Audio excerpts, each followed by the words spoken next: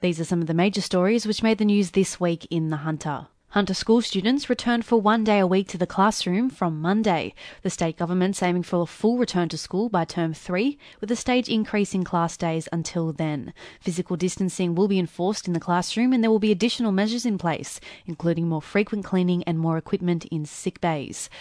Thousands of dollars worth of equipment was lost in an overnight fire at the Hunter Wetland Centre at Shortland. Firefighters from 7 stations and the Newcastle Hazmat Unit were called to the centre just before 8 p.m. on Monday to find a 7-bay storage shed engulfed in flames. The shed contained mowers and farming equipment as well as garden chemicals. It took crews about 90 minutes to fully extinguish and mop up the fire. Police launched an investigation. Arson's believed to be responsible. A man who lost his arm in a beer keg explosion at Bar Beach Bowling Club almost 6 years ago announced he's suing the club for damages. Jai Parker, who was 23 at the time and worked as a barman at the Delaney Hotel, had been asked to help set up a beer keg on the night of October 10, 2014. He'd removed a gas fitting to change a hose and was testing the system when the keg exploded, leaving him with an amputated left arm. Last year, Mr. Parker received $100,000 in costs after suing Carlton and United Breweries, claiming the keg was overpressurised. The company was found to be not negligent. He was seeking $2.7 million in damages from the club for future medical costs, including the cost of fitting a prosthetic arm, claiming the club owed him a duty of care. The club argued Mr. Parker contributed to his injury by activating a gas bottle without first fitting a regulator. Fire destroyed a boat moored offshore from Salamander Bay on Tuesday night. Firefighters were called to Soldiers Point Road at 8 p.m. to find the 6-metre timber vessel well alight about 20 metres from the shoreline. An RFS boat was brought in to douse the flames. No one was on board at the time. Efforts to tow the boat ashore and secure booms after the fire was put out were unsuccessful, with the vessel sinking in the process. Newcastle Fire Command said there was no apparent pollution risk to the environment.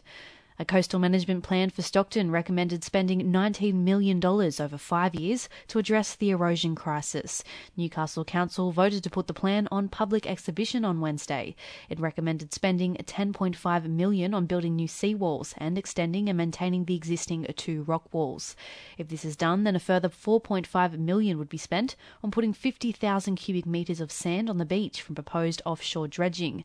The plan said $21 million would be needed for a mass offshore dredging program and a further $12 million needed for maintenance every decade, with funding for this expected to come from the state government. Newcastle Council announced they were facing a massive loss in revenue due to the impact of the coronavirus lockdown. Council's March quarterly budget review shows income is set to fall by $17.8 million by the end of June, leaving a budget deficit of $8.3 million. The loss was caused by a fall in ticket sales from the Civic Theatre, reduced waste volumes at Summerhill Tip, loss of bookings from the Stockton Caravan Park, as well as reduced income from Newcastle Airport, investments, parking meters and traffic infringements. Newcastle Council said they will seek to recover the costs associated from the forced removal of 2 large Norfolk Island pine trees at the hill. A subcontractor working for telecommunications company TPG cut through the roots of the 14-metre high trees while laying cables. Council engaged an arborist to lop the trees, saying it had no choice because the giant pines were in danger of toppling over. The Friends of King Edward Park called for an inquiry into the incident. And a Maitland man had been arrested at a Waratah train station and faced court of the alleged online procurement of a child. Police had been engaging with the 36-year-old man online since March, before detectives from Strackforce Trawler made the arrest. He allegedly believed he was speaking with a 13-year-old girl when talking about sex acts he wished to perform, sharing sexually explicit material and attempting to arrange an in-person meeting.